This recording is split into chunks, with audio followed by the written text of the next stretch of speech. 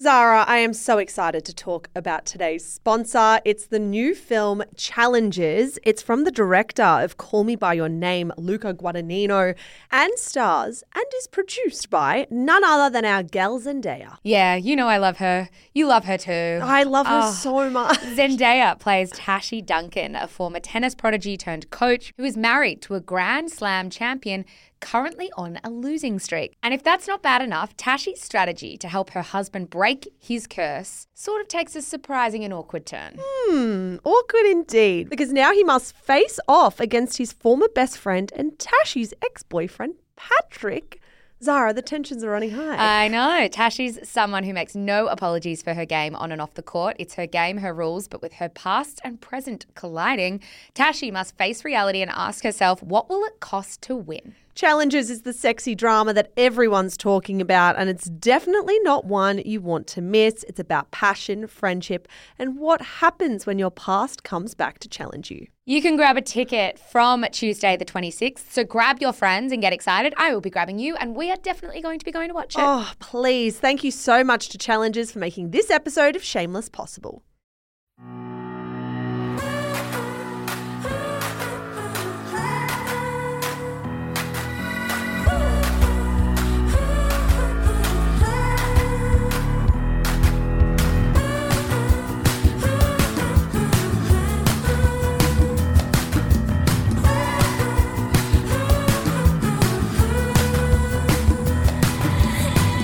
Hello and welcome to Shameless, the pop culture podcast for smart people who love dumb stuff. You're joined, as always, by Melbourne writers Michelle Andrews, that would be me, and Zara McDonald, that would be you. Hello, and hello, producer Annabelle Lee. Hello. Coming up on today's show, M. Rada has launched a podcast that seems an awful lot like another show out there. Why James Corden was banned, then unbanned from a New York City restaurant. Selena Gomez and Hailey Bieber had a better plan than leaving a love heart emoji on each other's TikToks.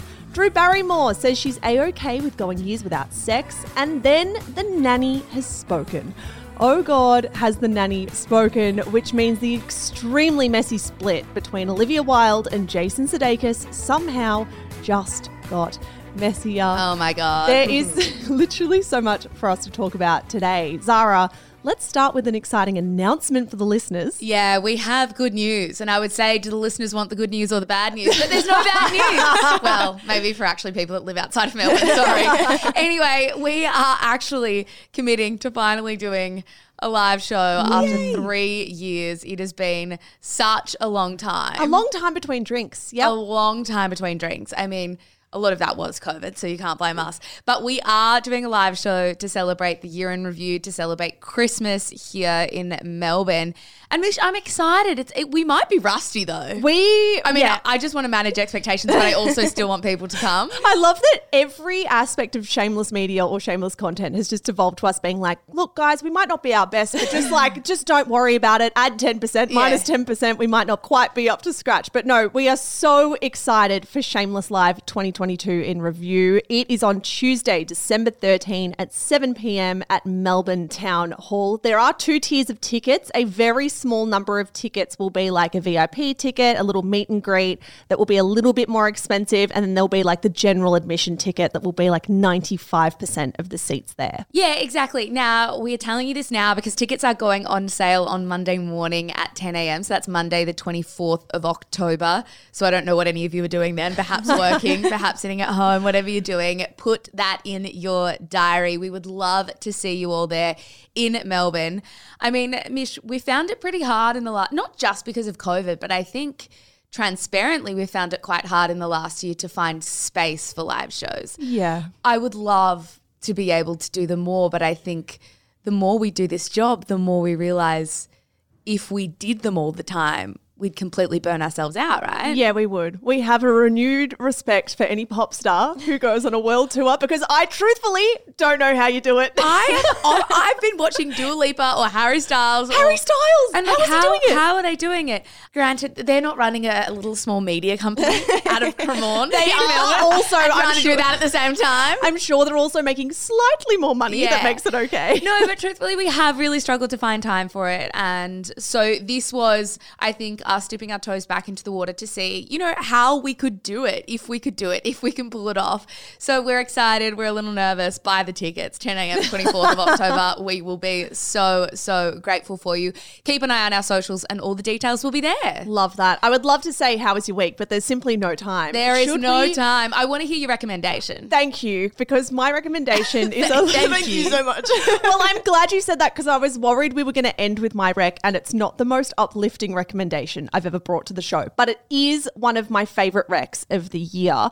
I read an incredible piece in the Times UK this week. It was titled "The Heaviest Pain in the World, Rob Delaney on his son's death." Now, obviously, we're dealing with quite dark material when it comes to a story like this. This is actually an extract from Rob Delaney's upcoming book. I sobbed the entire way through this story, not just because the content is deep and because it is sad, but because it is one of the most beautifully written pieces I have ever had the pleasure of reading. And I just think the way Rob Delaney, who is an actor and director, if you're not familiar with his name, the way he has written this and the way I'm sure he's written the whole book is like an absolute gift. Yeah, I've seen this shared far and wide. I haven't clicked in yet, but everyone who I'm saying who has read it is like, this piece is like magic. It's like, remarkable. It's amazing. The level of, I would say, generosity with little details that he shares about his truthful experience of losing his son and how he genuinely felt is equal parts like confronting and comforting at once. Like, there are aspects of this story that you read and you go, oh goodness, that is very raw and that is very honest. But I think it will make a lot of people who have gone through grief feel more sane, I think, and feel more human. He's very, very generous with this story. I also really urge everyone to go buy his new book. All of the proceeds from that book are actually going towards children hospices. And so I have pre-ordered it. I cannot wait to get my hands on it and read the whole thing, because The Heaviest Pain in the World extract was excellent. Well, I will definitely click into that. I will read it perhaps after this. Yes, please give us an uplifting recommendation. Well, because I also have a recommendation. Now, I've been a little dry on podcasts lately. I've been struggling to get into them. I just feel like I've lost my mojo. So I went back and was like to myself, what did I used to love? What did I used to listen to that I loved that has fallen off the bandwagon? It's not Coincidences and Miracles again, is it? No, and that's not at all what that episode is called. It is called No Coincidence, No Story on This American Life, and that's the greatest podcast episode of all time. Okay, sorry. Coincidences and miracles. It's not a miracle, it's a coincidence. It's that coincidence episode you always bang on about. Anyway, I went back and started listening to Where Should We Begin with Esther Perel. Oh my God. I knew you would think this, because you'd be like, why did I stop listening to that show too? I love that podcast. So I picked up on one of her most recent podcast episodes called We Started as an Affair. And it's, for those who don't know what this podcast is, Esther Perel is, of course, this world-renowned relationship expert. She's a psychologist and she records her sessions with couples and uploads them as podcast episodes, of course, with their consent. Imagine like walking in and be like, this will be content. I know. Now, this episode is two people who actually dated in high school. They broke up. They moved on with their lives. They married other people. They had kids with other people. They kind of got back in contact with each other, started having an affair, left their respective partners, and are now together.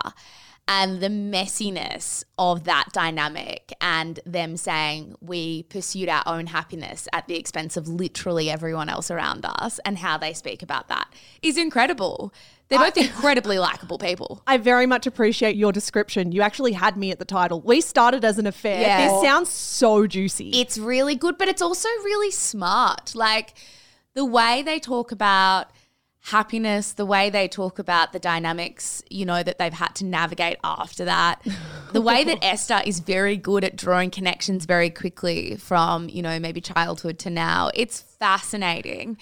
And it's definitely one of the better episodes of that podcast that I've listened to as well. So I was so glad I went back and started listening to it again. I know we don't have heaps of time in the intro. Can I have one question? Yes, you can have. Well, you can have as many as you want. Do they have trust issues now, given the way they got together? No, they didn't have that conversation at all. Oh, banger question, Mish. That's always on my mind. Yeah. I'm curious for the listeners listening. Maybe we'll put this in Your Say Friday. If your relationship started with an affair and that's how you got together, for me, that would always be in the back of my mind saying, well, if I was capable of doing this with you, or if you were capable of doing this to be with me, are we capable of doing it to each other? The only difference I think with a scenario like this is when you have two people who are doing it together at the same time and it's the only time they've ever done it. I think their mindset, at least what I could glean from listening to this episode, was like this was a really out of character thing for us to do. We both found each other. We both had this affair. We both decided to leave our families for it. So there's a lot on the line for the both of you. Do you know what I mean? Yeah, I will be listening to this. It's not awkwardly weighted. Yes, listen to it today. Let me know how you go. Oh, God. All right, should we jump into the first segment? Let's start with the first segment because we are, of course, starting with Emrata's new podcast called High Low with Emrata. Yeah, you guys might have missed it this week because it's not as if this is a segment based on heaps of headlines. There were a couple of headlines floating around, but this is mostly something that you and I, Zara, saw on social media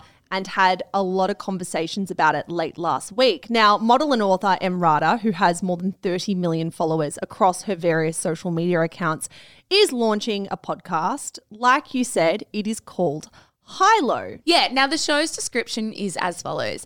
I am interested in marrying everything high and lowbrow by talking pop culture and happenings that may seem frivolous in a way that raises big questions. High Low with Emrata will release 2 episodes a week, plus a bonus episode for subscribers only. She says the main 2 episodes will consist of an interview and one that is more of a themed episode where she'll kind of have a monologue, she said, more in the vein of her essays from her book, My Body. Now, the show itself has pretty powerful backing. It's being produced by Sony. I haven't realized that Sony is going into podcasting, but I guess everybody is, right? Yeah, they've got a whole podcast arm. It's called Sony Podcast. Yeah, well, now I know.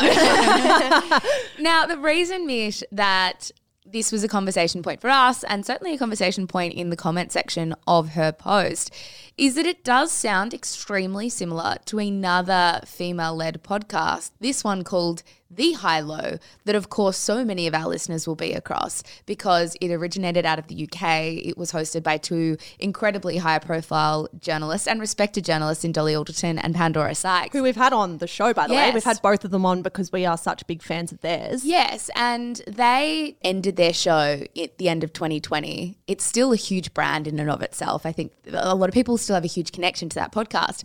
And I think the initial thought for us as we were looking at Emrata's podcast was how awkward and clunky this entire thing is. Well, God, it doesn't just sound similar, it sounds near identical. Now, the show description for The High Low, as in Pandora and Dolly's High Low, reads like this. A weekly conversation between writers Dolly Alderton and Pandora Sykes that covers highbrow and lowbrow culture. Now, The High Low covered pop culture, but it also really focused a lot on news, current affairs, kind of anything that Pandora and Dolly found interesting. Here's a little more about the show's premise. Inspired by Vanity Fair editor Tina Brown, who coined the term high-low journalism in the 80s, our podcast is based on the belief that a life well lived is one that enjoys both the trivial and the political, from an errant chin hair to Trumpian politics. Each week, we dissect and discuss the zeitgeist with stories from far and wide, from brows high and low. So as you can tell, with both descriptions side by side and the name side by side, you could argue that these are almost identical premises, right? That's what I would argue sitting here anyway. And I think in the interest of benefit of the doubt, our listeners might be sitting here thinking, guys, coincidence. It's Emrata. Yeah. She's massive. She's got millions of followers. How could she have known? Yeah, like she's in the US, the high-low girls are in the UK. Could this be a case of like different spheres? She had no idea that another show was out there. Only Pandora Sykes has interviewed Emrata, and not on some like small 15-minute podcast or something.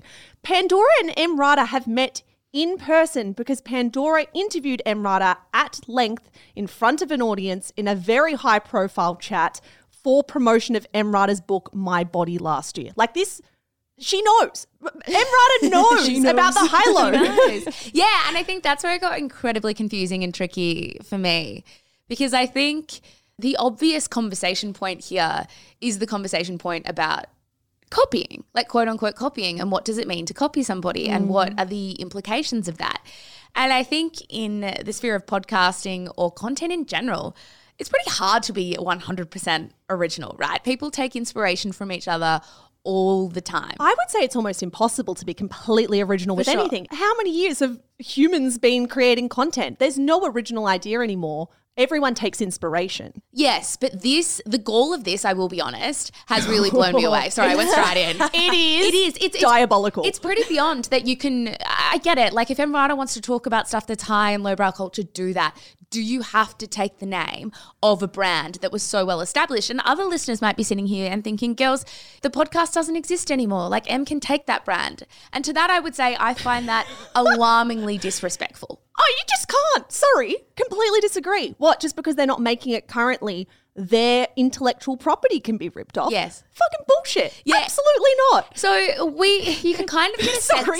Yeah, I know. I'm like, fuck me. We might as well we're going to get sued for this as well. on that, sorry, just to have a more poignant point about this, not just feeling some facts.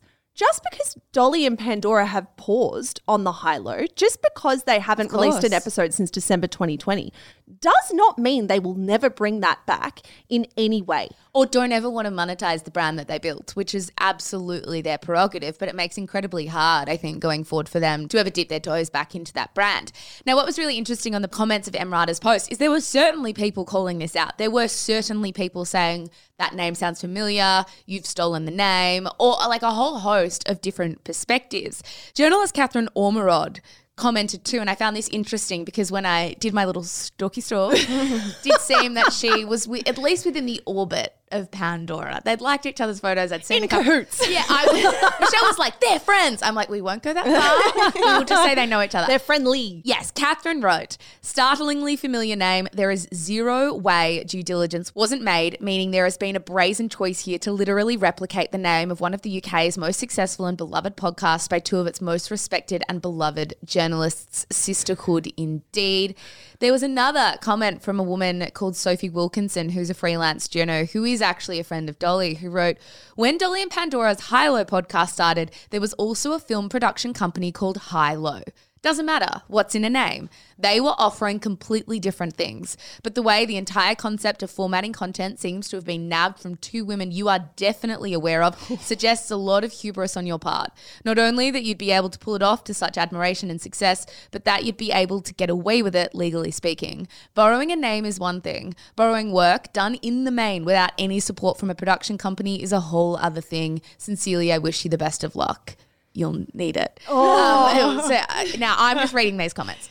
I think for me, that's exactly it, right? There's so many layers to this, but I think a couple of key things that stand out to me is that Dolly and Pandora did this independently their entire careers. They did not have the backing of production company. They did not have the backing of who we'd call quote unquote big wigs. Sorry. Why do we call them that? I don't know. Because they wear those really huge wigs. Yeah. I don't know why. Like judges. They didn't have big wigs in their corner. They did this literally out of their homes. And to have a celebrity with the kind of power and influence of Emrata 30 million followers. and the backing of a production company too just feels so wildly unfair.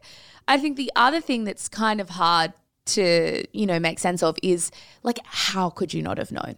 I find it very hard, and I will give the benefit of the doubt, namely just so we don't get sued here, that people may not have realized. But if you are realizing now, and a lot of people have drawn your attention to it, you've got to change it. Yeah. But how this could not be on your radar is wild to me. I'm very interested to see if she acknowledges this. Emrata didn't acknowledge any of the comments on the post. And I'm wondering if she thinks it'll just go away with time. And maybe it will. But if it does, I do feel sad. I feel sad that a very powerful celebrity who is incredibly well connected can do this to two women who started their podcast from the ground up.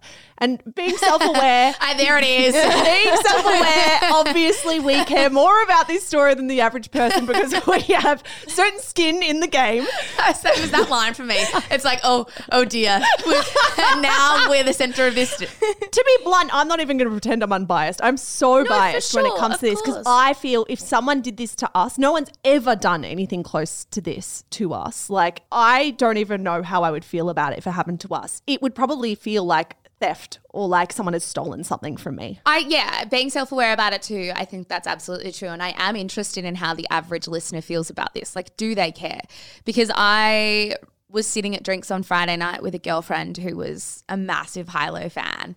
and we were talking about this, and maybe our passion levels were slightly off. And she said to me, like, what is it about this story? Like, that is getting you really fired up. And I said, if I'm going to be honest with myself, of course I'm putting myself at the center of this story and thinking about how I would feel if somebody did this to me, and I would feel devastated. I would. And I think, you know, podcasting is a saturated market, but God, I do think if we want to have conversations about feminism and supporting other women, this is sort of the least we can do. I mean, truthfully, I've centered myself in this so much that I called our lawyer on Monday straight away and was like, what, we need to get trademarked overseas, because if this happened, I would be desperately upset. And I would imagine that, and this is literally me just guessing, I would imagine that the high-low is probably only trademarked in the UK in the same way that we're only trademarked in Australia. So legally, perhaps Emrata's not doing anything wrong. I would just say, morally. Yeah, I do have a different issue with it. Yeah, and as we've said, and as we hope is really obvious to everyone listening, launch all the pop culture podcasts or high-low brow podcasts you want.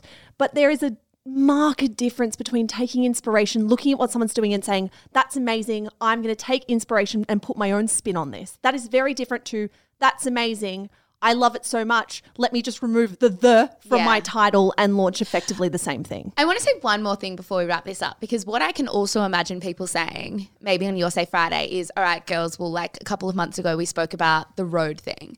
Hailey Bieber Rode and the fashion label Rode. And it's like they're literally selling completely different things in completely different industries. I do find that totally different. That comes back to the production company example that Sophie Wilkinson brought in. There was a film production company launched called High-Low. Didn't matter what's in a name. It was the content, the idea, and the similarity in what the actual thing is that's the problem. Exactly. So I just wanted to get that out before that came back as well. But I have a lot of thoughts on this. And as we mentioned, Mish, I am very, very interested to glean how passionate our listeners feel about it. You know what we should do? What should we do? Make TV shows about dysfunctional families like that TV show Shameless. We should not do that. We are not going to do that. We won't do that. I was wondering where that was going. Wait, what are we going to do? Has Annabelle been listening to a different chat?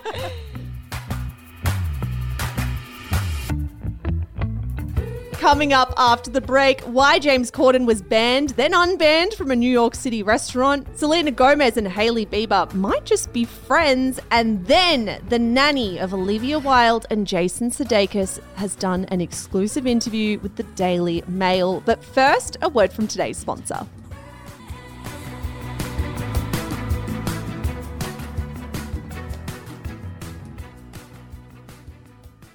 And now it is time for the quick and dirty. As always, we bring you the top 5 stories from the rough lay and tumble of the celebrity and pop culture news cycle.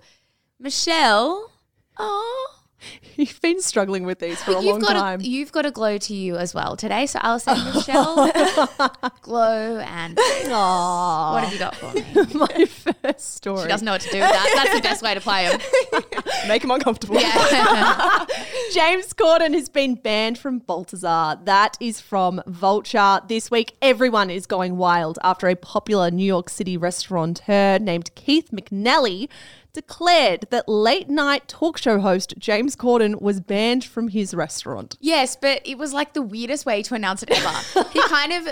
He's clearly jumped on Google. He's clearly Googled, well, obviously, James Corden, got a photo that's kind of blurry. Very boomer. Zoomed in, uploaded it on Instagram and just been like, this guy is banned from my restaurant. Now, here is some context per Vulture. Long a staple of the scene, Balthazar is popular with celebrities and NPCs alike for its decadent vibes, on-site bakery, and reliable executions of French staples like escargot and steak frites. The restaurant serves around 1,500 people a day, and out of all of them, McNally calls Corden the most abusive customer to my Balthazar services since the restaurant opened 25 years ago. Why? What the fuck is wrong with James Corden? I can't imagine being the one to hold that crown. Now, Keith McNally's post went on to say that it was very rare for him to, and I quote, 86 a guest at his restaurant. After some Googling, we figured out that to 86 someone is like industry restaurant slang for banning them or kicking them out of your restaurant. Now, Keith has said this wasn't his first experience of bad behaviour from James Corden, and that apparently, and I quote, he behaved similarly in my former restaurant, Cafe Luxembourg, a few years back. Oh, not Cafe Luxembourg. So, what happened? Well, back in June, Keith McNally says, James complained about finding a hair in his food. Now, apparently he was extremely nasty to the manager that day and demanded, get us another round of drinks this second. And also take care of all our drinks so far.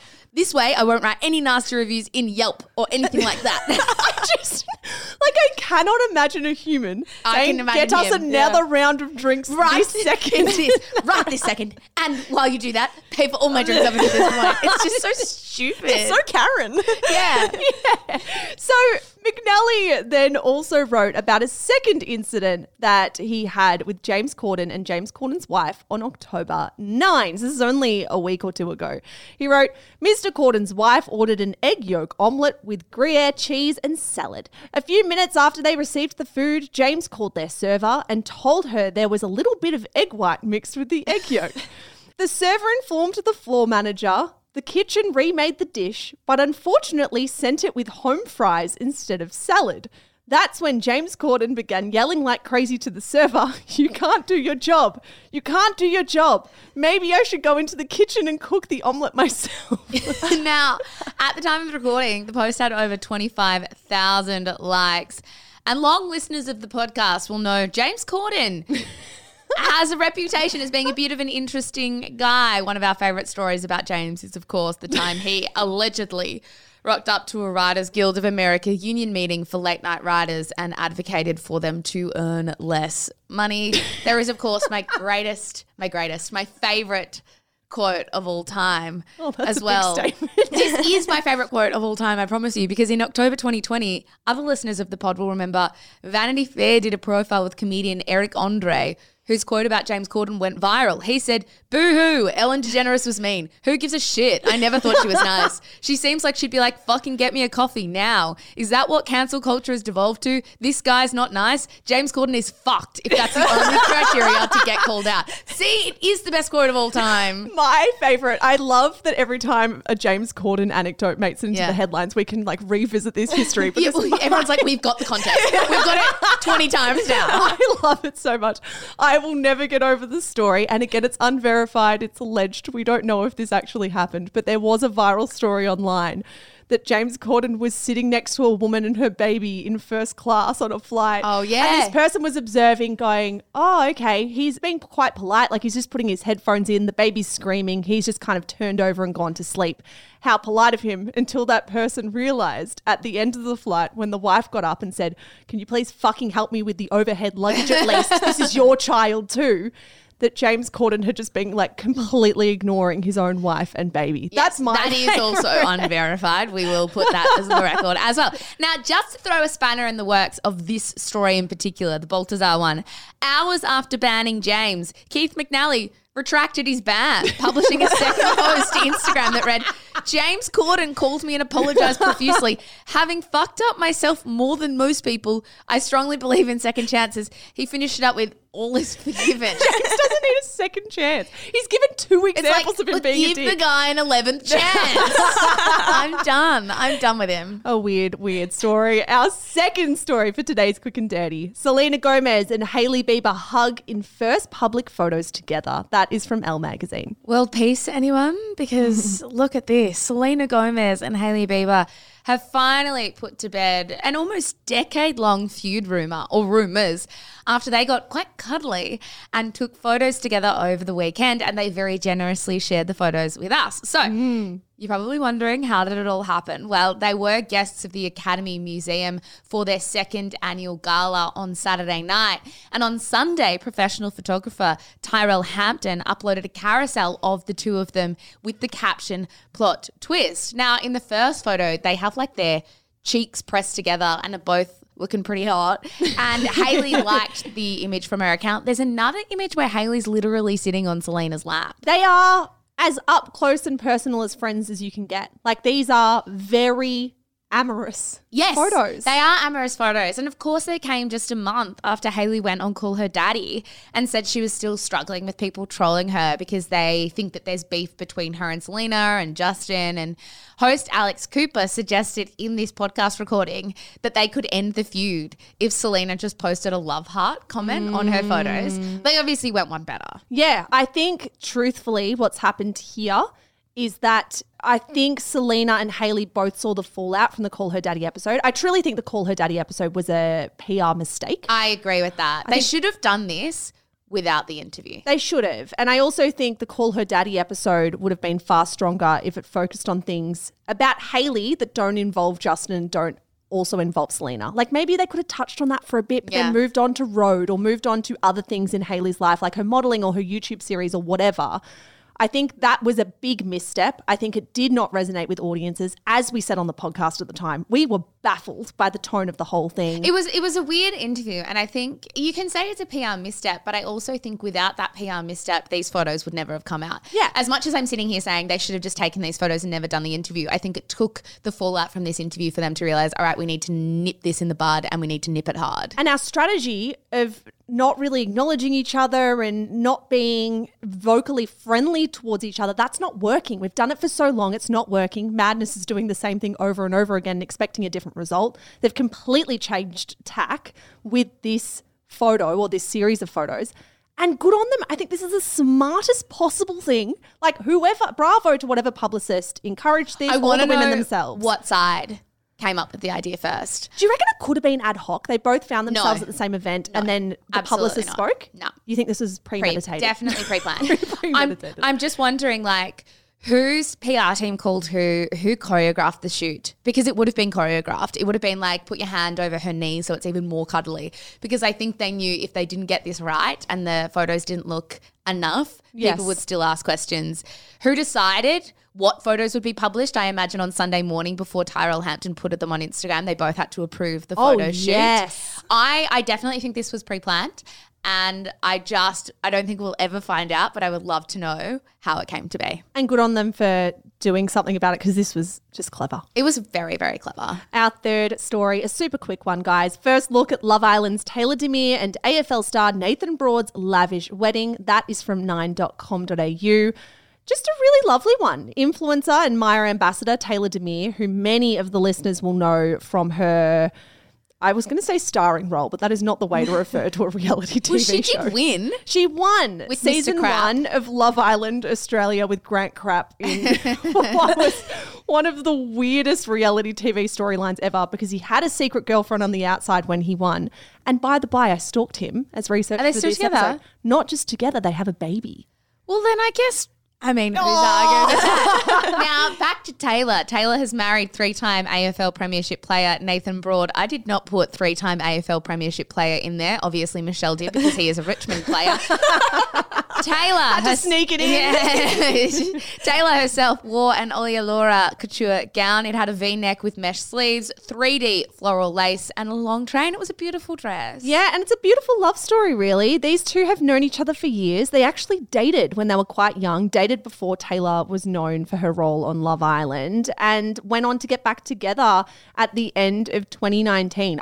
I love the stories of people who are together young, have their time apart, and then come back together and get, like, it ends up as the fairy tale story. So you like the podcast recommendation I had at the top of this episode? Maybe a little. She doesn't love it all the time. A Not when it's little an less affair. cheating. A little less cheating would be great. All right. Our fourth story. Drew Barrymore says she has not had an intimate relationship since 2016. That is from Glamour. Now, Drew Barrymore, in case you missed it, has written a blog post, how very 2012, about her relationship with intimacy and sex. And it's a really fascinating read. So the 48-year-old wrote that she had not had an intimate relationship since her marriage broke down in 2016. A bit of context, she was married to a guy named Will Kopelman from the years 2012 to 2016. They had 2 children together. Now, the reason she actually wrote this piece is because she was recently on her talk show and the subject of Andrew Garfield came up. And Andrew Garfield, and I didn't know this, but he abstained from having sex for 6 months in preparation for a role that he was playing a priest. I only know about this because of a TikTok. I can't be smug about it, but yes, people were talking about this. He is like a method actor and wanted to get into the headspace of a celibate priest. I mean, that's one way to do it. Now, She kind of joked on that talk show saying, oh, is it strange that I don't even think 6 months is that long? And then she elaborated on her website in this blog post. She said, at nearly 48, I have very different feelings about intimacy than I did growing up. I did not have role model parents and I engaged with people in grown-up ways since a tender age. I was looking for companionship, validation, excitement, pleasure, hedonism, fun, and adventures. And then she went on and said, however, after 2 kids and a separation from their father that has made me cautious, I have had the pleasure of shifting my focus when it comes to love for myself and my 2 daughters. I know that does not include a man, nor has it for a while. In therapy, my therapist said something that I had to write down. He said, sex is not love, it is the expression of love. I have searched my whole life to have words like that to help me understand the difference, and now, thanks to him, I do. How interesting. It's a really beautiful line of thought. She said that right now, being in an intimate relationship is just not her priority. She said, I am just in a completely different place in my life, and maybe in the near future I will get into a relationship, but it simply hasn't been my priority. So I'm not a person who needs sex and has to go out there and engage with people on that level. I am someone who is deeply committed to fostering how young girls, my daughters, and myself as a woman are supposed to function in this world. A relationship with a man has not been top of mind for me for very long. So she says, no judgment, no matter how you want to go about your life, no matter how you've had a relationship with sex in the past. This is just my story and this is where I'm choosing to kind of sit with it right now. She finished this piece by reiterating that she doesn't judge anyone for how they approach sex or relationships in their own lives. She wrote, so for the record, I do not hate sex. I have just finally come to the epiphany that love and sex are simply not the same thing. I searched my whole life for, which is to be a calm woman and not a bombastic party girl. 6 years, I wonder if she'll ever have sex again or if a relationship is on the horizon for her. But regardless, she seems super happy and super at peace with where things are at. And I'm loving the talk show. I'm loving her being around at the moment. I love the era that she's in. I love Drew Barrymore. Our 5th story, Pat Cummins flies first class, drives a fossil-fueled Range Rover and plays cricket in polluting India, yet didn't want a sponsorship from an energy company that didn't align with him. So please tell us, Pat, what are you, in capital letters, doing to save the planet? That is from the Daily Mail. Look, this is not really pop culture. Michelle and I were sitting at our desk yesterday hacking ourselves at this story and we were like, we have to talk about it. Now, to be clear, this headline appeared at the top of the Daily Mail Australia on Tuesday with big, bold letters stretching out across the main article that read, full tosser. I did not hold back. They did not. No one held back with this. They just went in with the punches. Full tosser. Imagine clicking onto the Daily Mail, seeing a collage of photos of you driving your Range Rover and on planes with the big, bold text, full tosser. Now, for context, if people don't know who Pat Cummins is, he is the Australian cricket captain. He's got more than 1 million followers on social media. And recently, he's been pushing back against Cricket Australia's sponsorship deal with energy company Alinta Energy. And he's been citing the fact that Alinta's parent company is one of the biggest carbon emitters. Now, the team at the Daily Mail, for some reason, haven't been in their bonnet about this. They are like, how dare Pat Cummins take a stand? How dare he do that when he flies first class, he drives a car, and he plays cricket in an area that is polluting itself. Annabelle, you need to look at this article. The collage of photos that they lead with, there's one photo of him playing cricket at night, and it just says, playing cricket under lights. I am not shitting you. That's how bad this is. It's so stupid. Now, this is how the piece also read. Cummins' comments are in stark contrast to his high-flying, carbon-emitting lifestyle, which includes flying first class and driving luxury vehicles known for their environmental damage.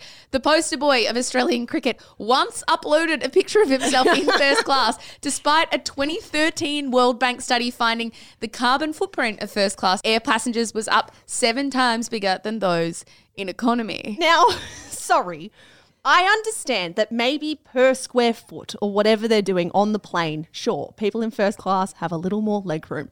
But are we going to take this to the level where it's like, if you get extra legroom in economy, if you go like economy X or whatever, you are a bad carbon emitter. Yeah, it's like you cannot fight about climate change at all if you've ever flown like premium economy. Yeah, and like, sorry, the plane's leaving anyway. Pat Cummins isn't jumping on like a private jet and adding a plane to the atmosphere. He's not adding jet fuel. He's on a plane that's already going to be leaving. This is just such a ridiculous long bow to draw.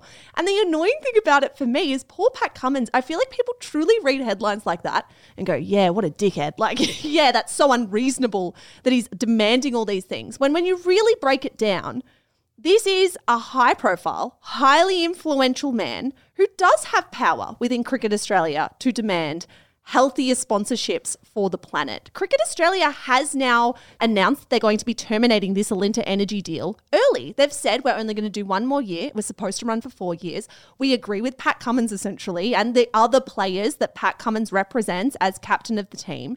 And they've said we're going to change our sponsorship. So for people to be so outraged about that, I'm like, so what, you don't want anyone to speak about climate change ever. You don't want anyone to try and use their influence for good unless they've never driven a car, never been in a plane, never played cricket under lights. Well, we've got lights on in this room. So we're fucked. So what are we doing? What are we doing? Now, my favourite part about all of this is in the Daily Mail article. It says, Alinta received a dismal 2 out of 5 stars in this year's Green Electricity Guide due to their plan to burn coal to 2047, the local environmental harm they cause, and their ranking as Australia's 7th biggest polluter. Their headline is, so Pat Cummins, what are you doing to save the planet?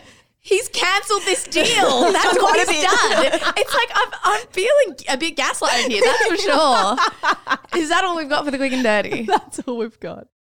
Thank you, next bitch. Well, who'd have thunk it? It's another nightmare PR week for Olivia Wilde and Jason Sudeikis after their former nanny, who worked with them for 3 years, sold her story to the Daily Mail. And boy, did she sell her story. She spoke about everything from the total dissolution of their marriage to Jason throwing himself under Olivia's car and Olivia making Harry Styles her very special salad with her very special salad dressing.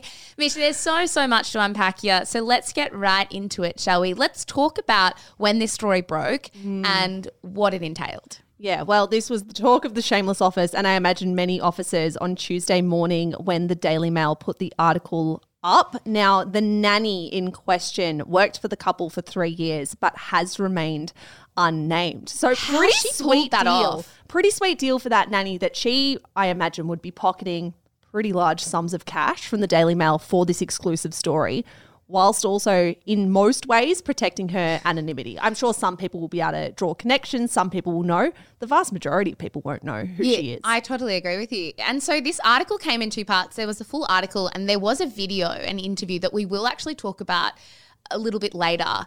But what I found hilarious is this video was she was just a shadow.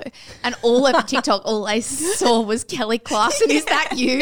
Did you see that? Yeah. And it kind of looks like the outline of Kelly Clarkson's face. Anyway, now let's talk about the actual claims in this article, because what the nanny said, and we do have to put on the record from the start, these are just her claims. These are just her allegations. Olivia and Jason have come out pretty hard and denied all of it.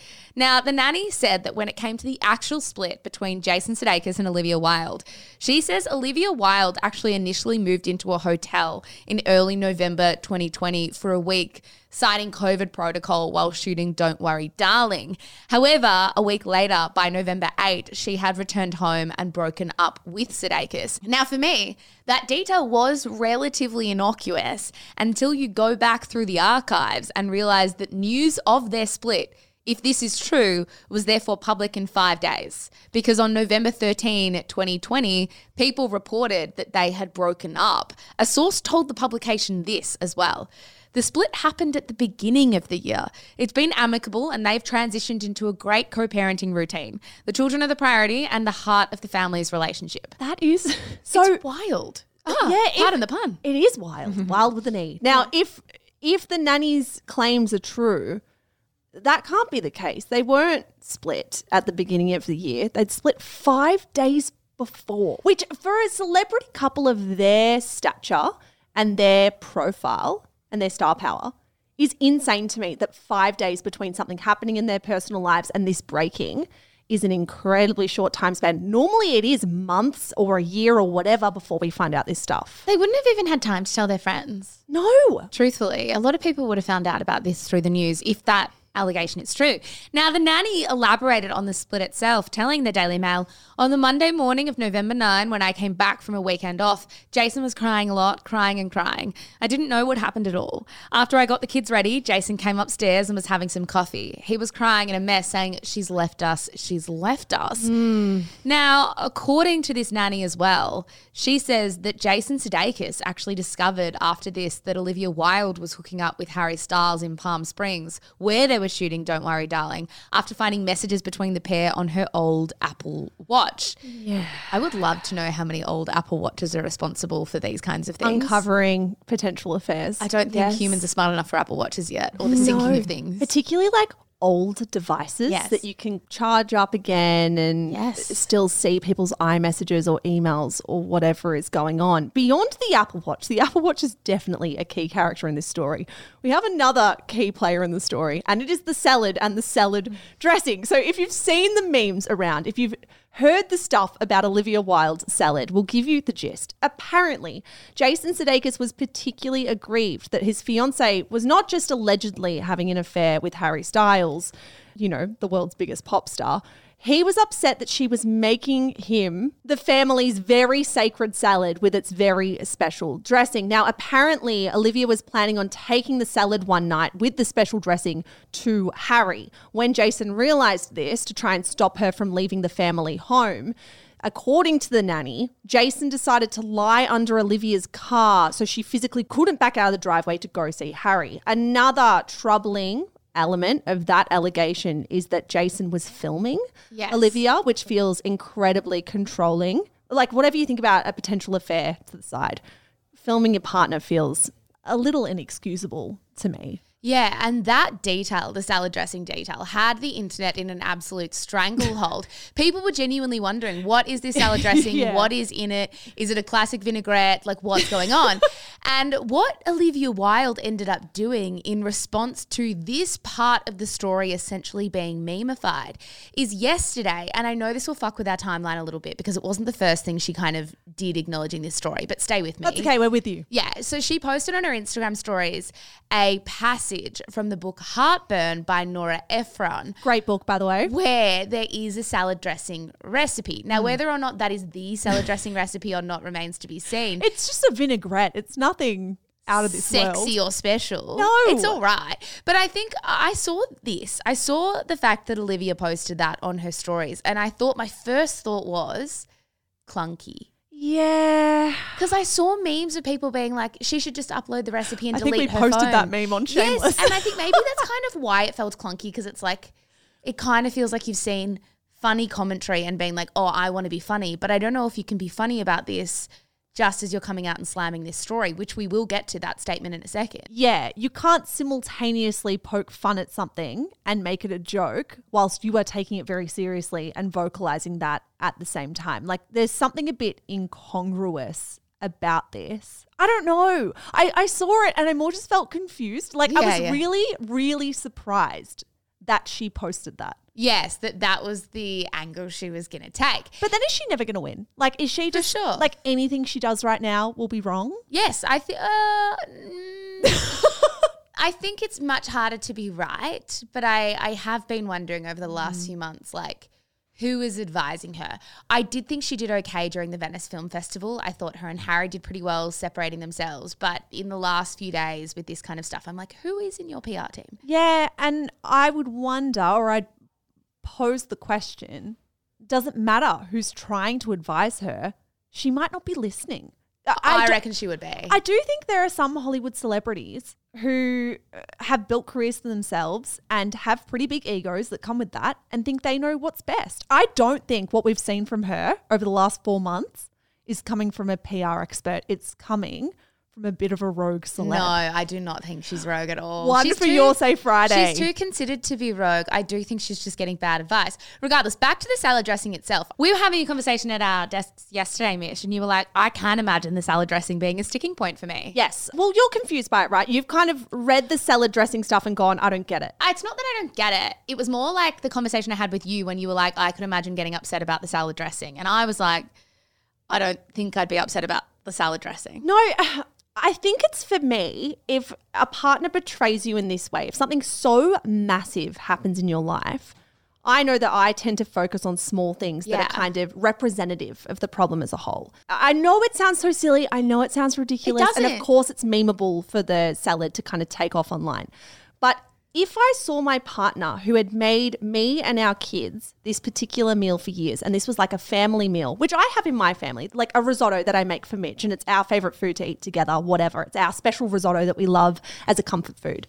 If I then saw Mitch try and prepare that risotto without me to go take to another woman, I would laser focus on that to be kind of emblematic of all the betrayal that he has been carrying out. Like, this is emblematic of how much you have left me and how much you have been betraying me behind my back. I can see why the salad is such a sticking point because it's so specific. Yeah, no, I get that. I think for me, it's like I probably just would have cracked it a few times before we got to the salad dressing. So by the time the salad dressing comes up, I'm like, oh, that old thing. And I would not be lying under someone's car as well to stop them from going. But I think the salad's specificity and how specific and niche it is, it's not surprising to me that someone's mind would be like Velcro for a detail like that. Yeah. Now, the nanny further alleged that Sudeikis swiftly banned her from listening to any of Harry Styles' music in his house or around his kids after he found out that Olivia was dating Harry. Now, another thing one twist that we don't quite know what to make sense of, though, is this, and this is a quote from the nanny.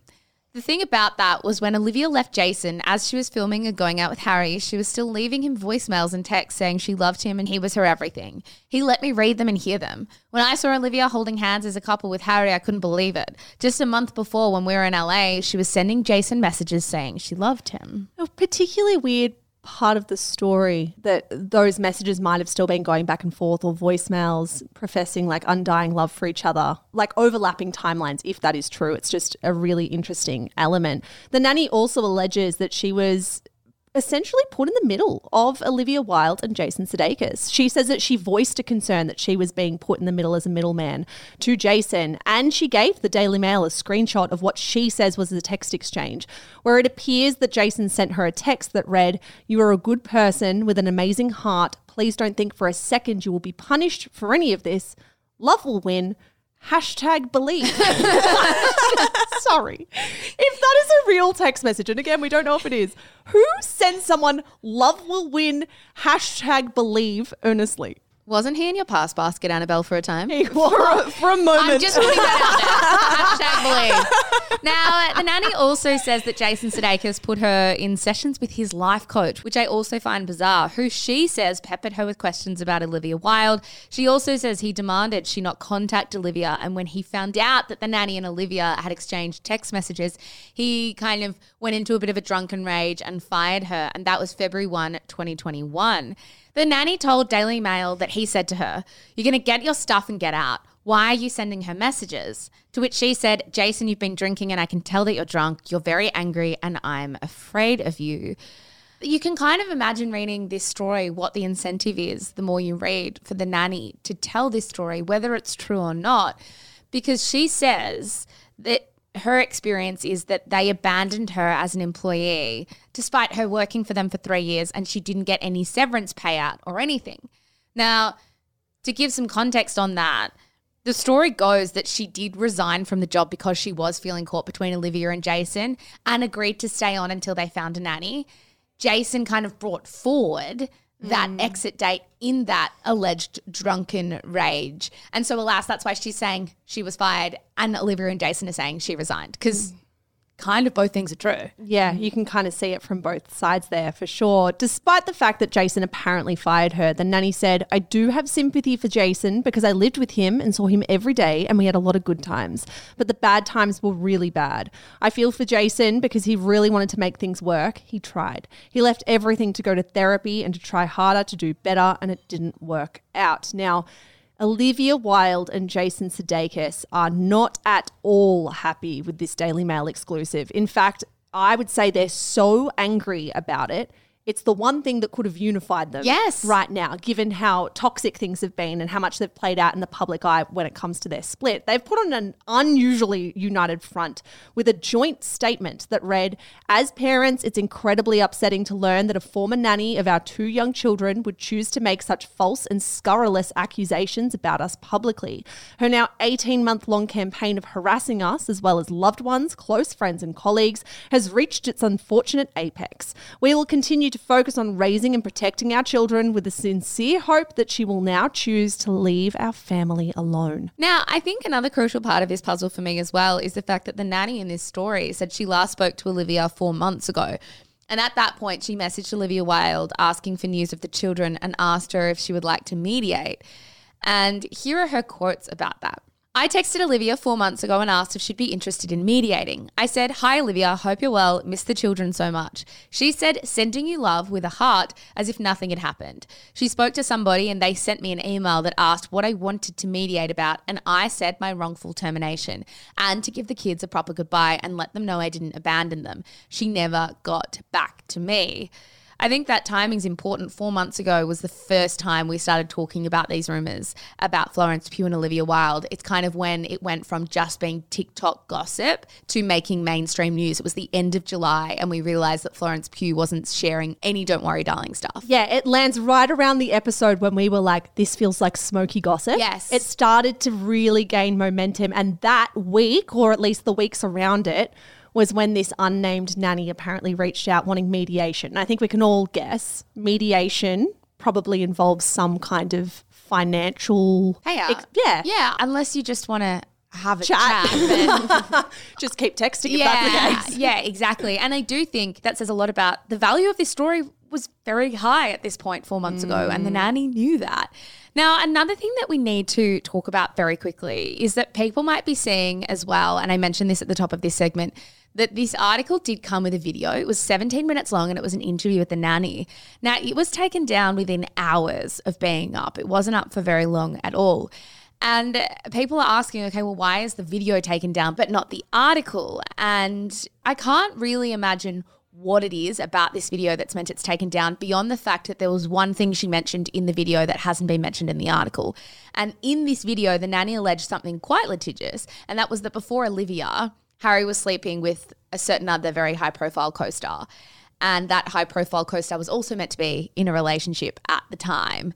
And whether or not it is true or not remains to be seen. But clearly something has gone on behind the scenes where the Daily Mail have decided that that video cannot stay up. That detail is very risky. Because that's well, to be honest though, a lot of these fucking details are risky. That's what's interesting to me is a lot of these details are very litigious. That this is the only thing that's been pulled down, I mean, makes me not want to talk about it explicitly, that's for sure. Yeah. So I think for me, considering this story, are we surprised that Olivia and Jason didn't just throw money at this nanny, didn't have her in a tighter NDA ages ago, didn't pay her severance if they were worried about her talking? Like, were they just so flustered with their own breakup and all the PR nightmares that were coming around that they just forgot? They didn't realise that this is something they should do? I think, truthfully, with the number of PR crisis atomic bombs that have gone off in both of their careers over the last 4 months, I'm not sure this nanny and the problems that she could potentially pose to them was given enough attention. I think in any other circumstance, if a nanny's going to you and saying, hey, I want to mediate, you wrongfully terminated my employment, the average celebrity would take that very seriously and probably think about some kind of settlement to maybe get someone an NDA, get someone... Especially having the self-awareness, I think. But clearly maybe there's a real lack of self-awareness in this entire story, because to have the self-awareness to realise that this nanny, who has been nannying for 20 years, by the way, that veteran, did catch me off guard, was caught between her employees. And that is a toxic work environment. Yes. Whether or not you agree with her selling her story now is kind of a different thing altogether. But it is a toxic work environment.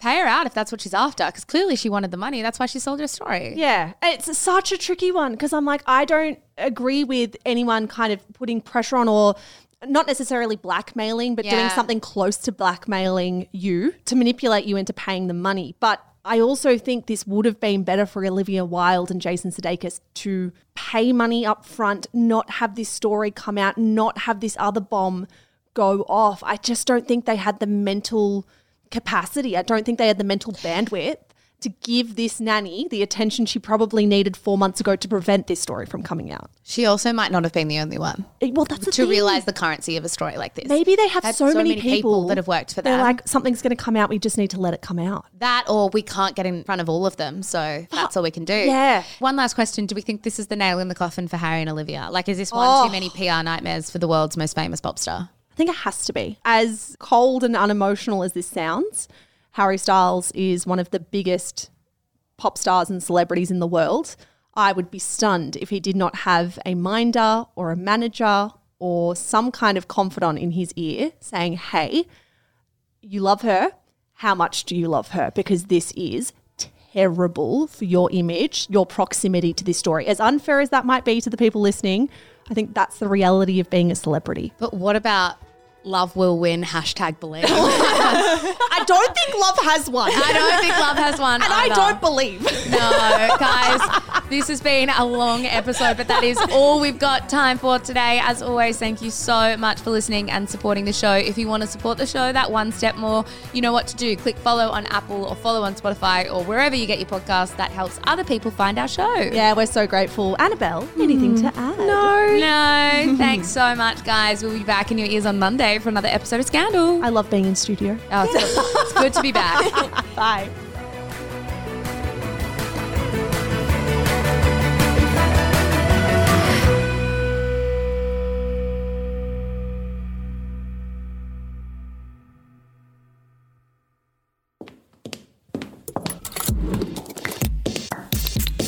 Shameless Media.